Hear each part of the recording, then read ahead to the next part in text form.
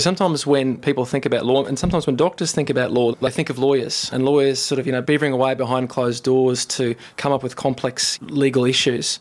But really, law is about community values. And so because law is a reflection of community values, it's appropriate it has a role in end-of-life decision-making. It's not just questions of medicine that are involved when decisions about end-of-life treatment are made. There are significant value judgments, and those are ones for which community views and community wishes are central.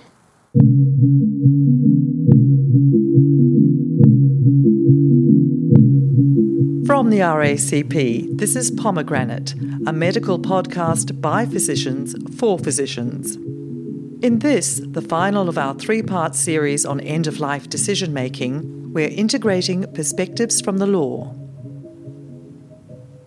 High-profile court cases on euthanasia dominate headlines. For dying patients, their families and their medical staff, the majority of decisions are reached without contention. But law in this field is complex and varies by jurisdiction.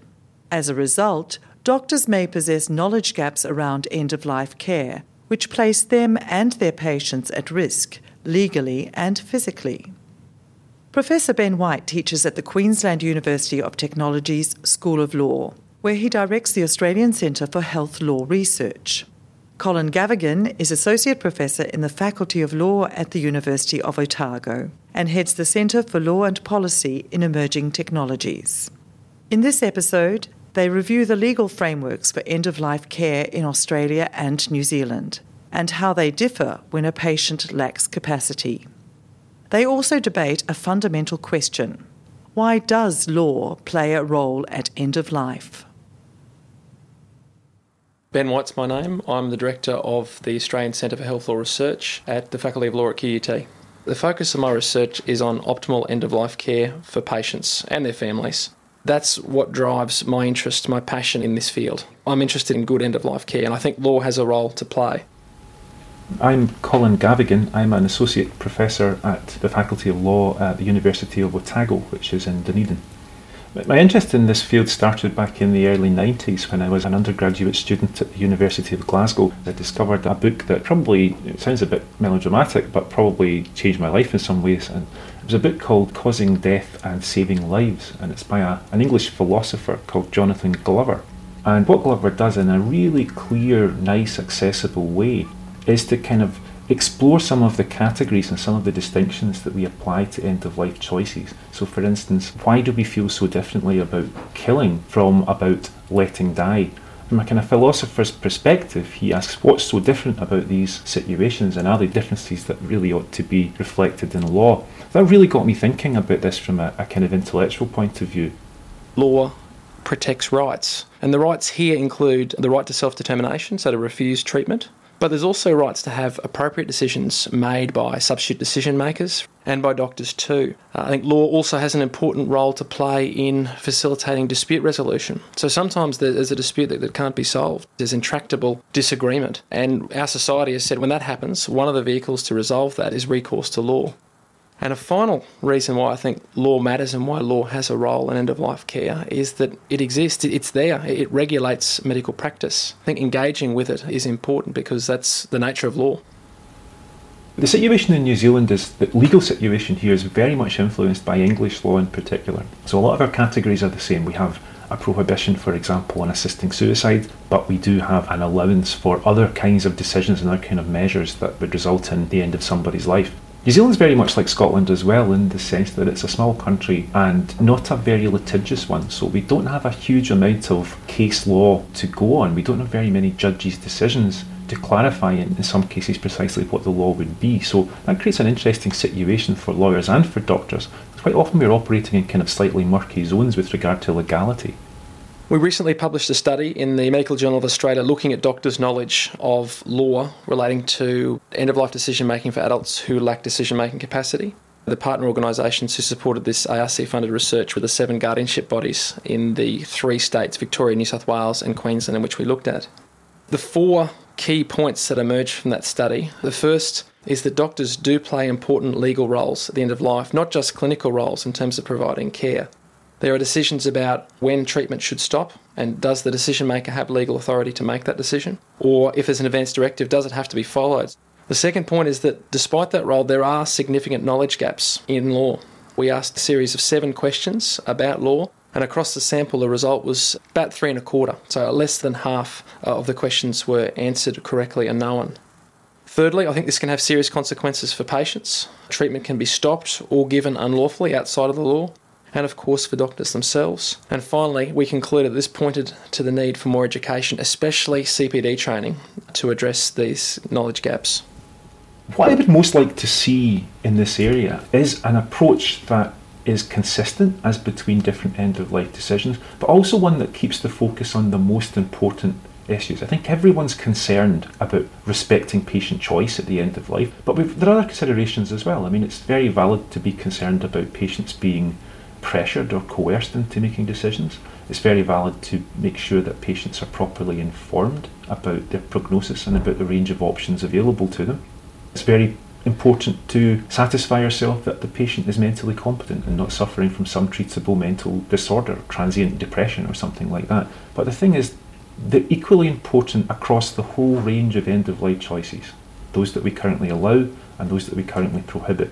It's not obvious to me that a Jehovah's Witness declining a blood transfusion is at less threat of being coerced than a dying patient who wants active assistance in the form of a lethal injection. The same kinds of dangers and the same kinds of risks seem to present in all of those cases.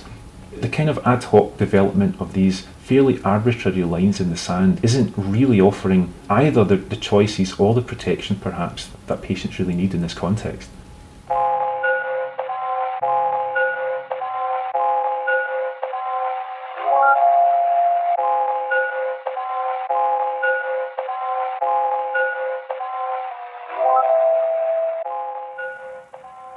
We asked a range of questions on our survey about the law that governs end-of-life decision-making, so withholding and withdrawing life-sustaining treatment for adults who lack capacity. There was questions looking at the powers of substitute decision-makers. When could substitute decision-makers refuse life-sustaining treatment? And there was also questions about advance directives. When did advance directives have to be followed? In what circumstances would they be valid? And one of the challenges in developing a survey instrument that was legally accurate across all 3 states was that the law is different in each of those 3 states. So, for example, there were some questions where the wording was exactly the same across all 3 states, but the true or false answer was actually different depending on where you lived.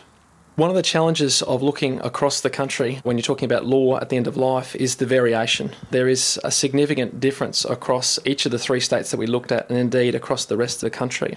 At a macro level, I guess it's possible to draw out some broad themes as to what the law is. So if there's an advance directive which is valid and applies to the situation, that will generally govern treatment. And if not, the question then is who is going to be the substitute decision maker who will step in the shoes of the adult who lacks capacity. And that's generally going to be a tribunal-appointed guardian or an enduring guardian appointed by the adult or an enduring attorney. There's different terminology across the state. Most legal jurisdictions have a default decision maker, a person responsible or a statutory health attorney who can step in if there's no specific decision maker who's appointed. So there is, I guess, some overarching similarity across the broad framework, but as soon as you start to scratch beneath the surface, as soon as you start to drill down to particular decisions and how things might work, for example, when decisions can be made, what powers do decision makers have, when are advance directives binding, that's when it gets tricky. The status of advance directives in New Zealand, legally speaking, is, I have to say, a little bit unclear.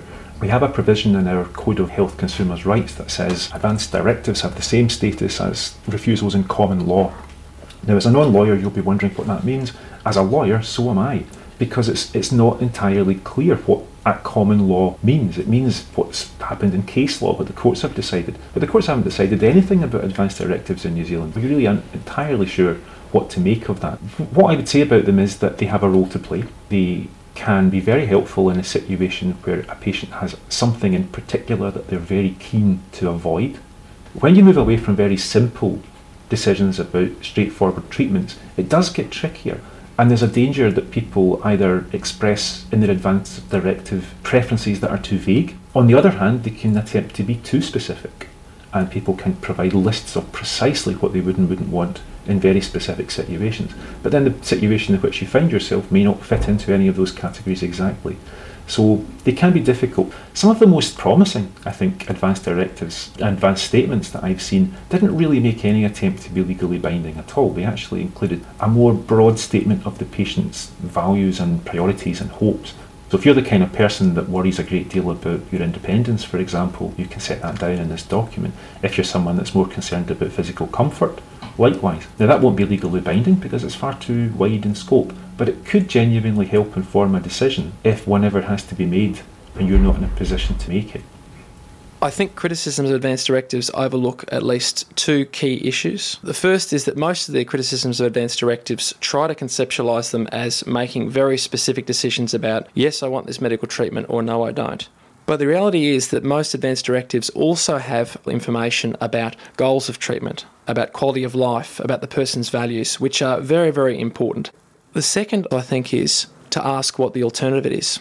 The argument put forward is that we shouldn't regard advance directives as binding because there's too many risks or issues associated with that. But where that leads us to is a world where advance directives are legally binding only if the treating doctor happens to agree. And people are different. People have different views as to how they want their end of life to happen. And to say that there is one right view or that treatment must be accepted in this instance, I think is dangerous and inconsistent with individual choice. This is not to say there's not challenges and difficulties with advance directives, but I think the better response is to acknowledge those problems, acknowledge those challenges, and engage with them. And indeed, that's broadly what we have in Australia. We have a framework where advance directives are legally binding, and there are limits and safeguards when it might not be regarded as appropriate for those advance directives to hold.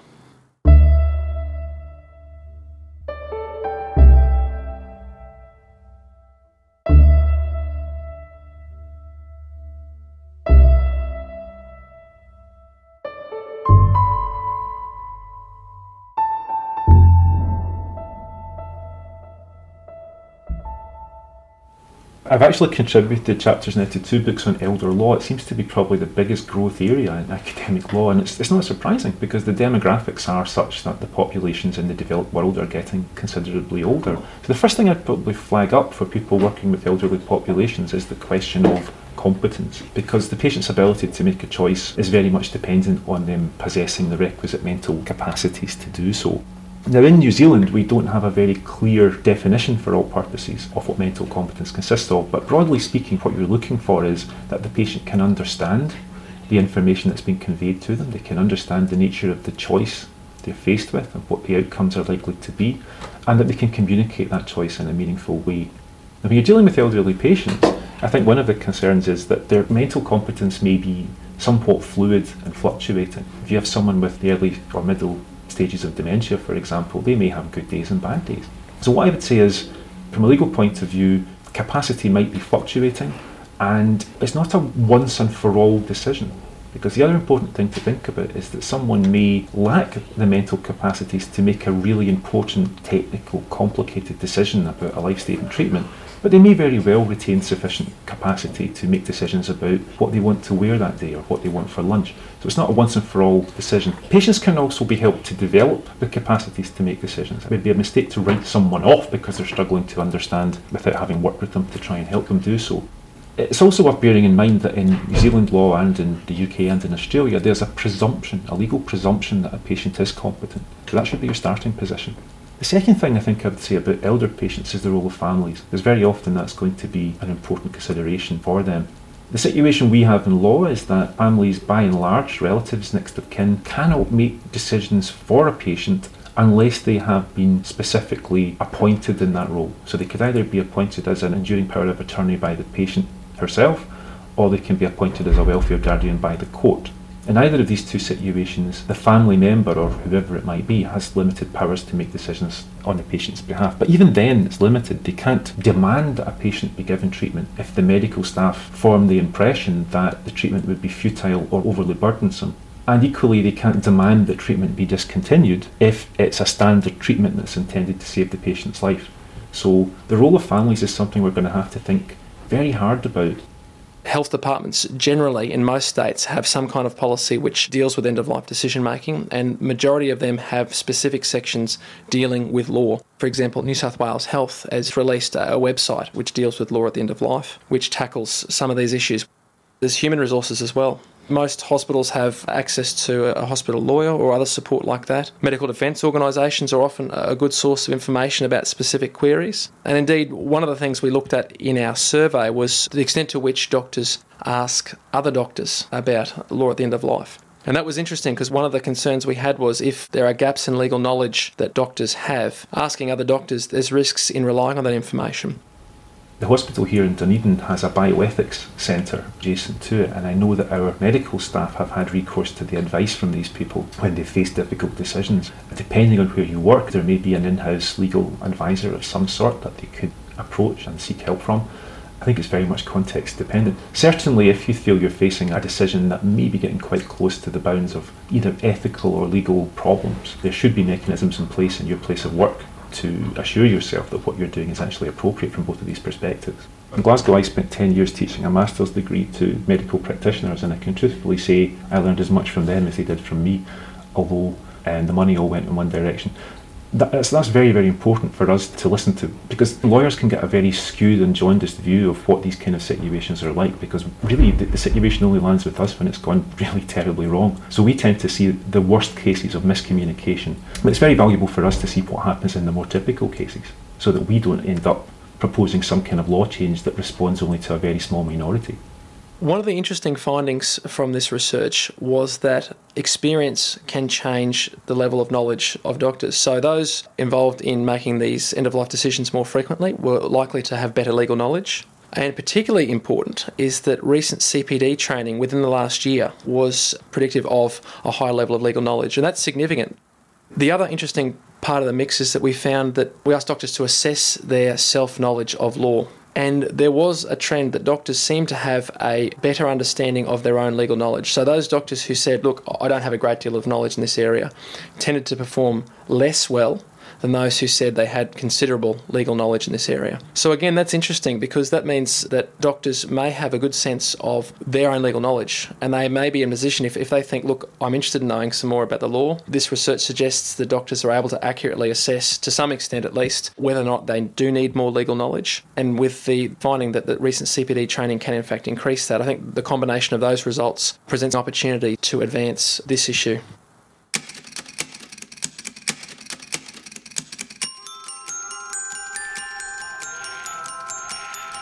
Professor White's research is linked on our website, racp.edu.au/POMCAST. That's POMCAST.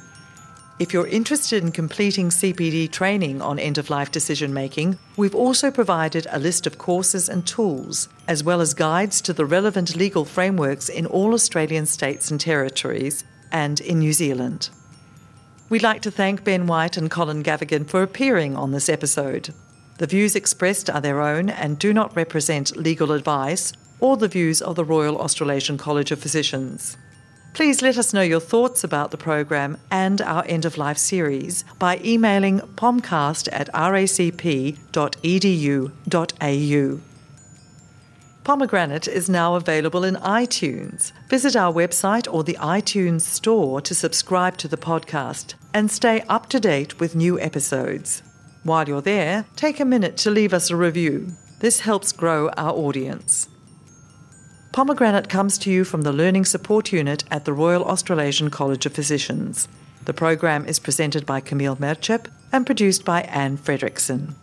Next month, Professor John Rasko of the Centenary Institute provides an update in stem cell therapies and why it's become his life's work. When we reflect that one day stem cell research may offer us the capacity to be able to provide for new organs, new tissues, 3D printing perhaps even, for the possibility of organ transplantation, frankly, it makes me skip to work every day.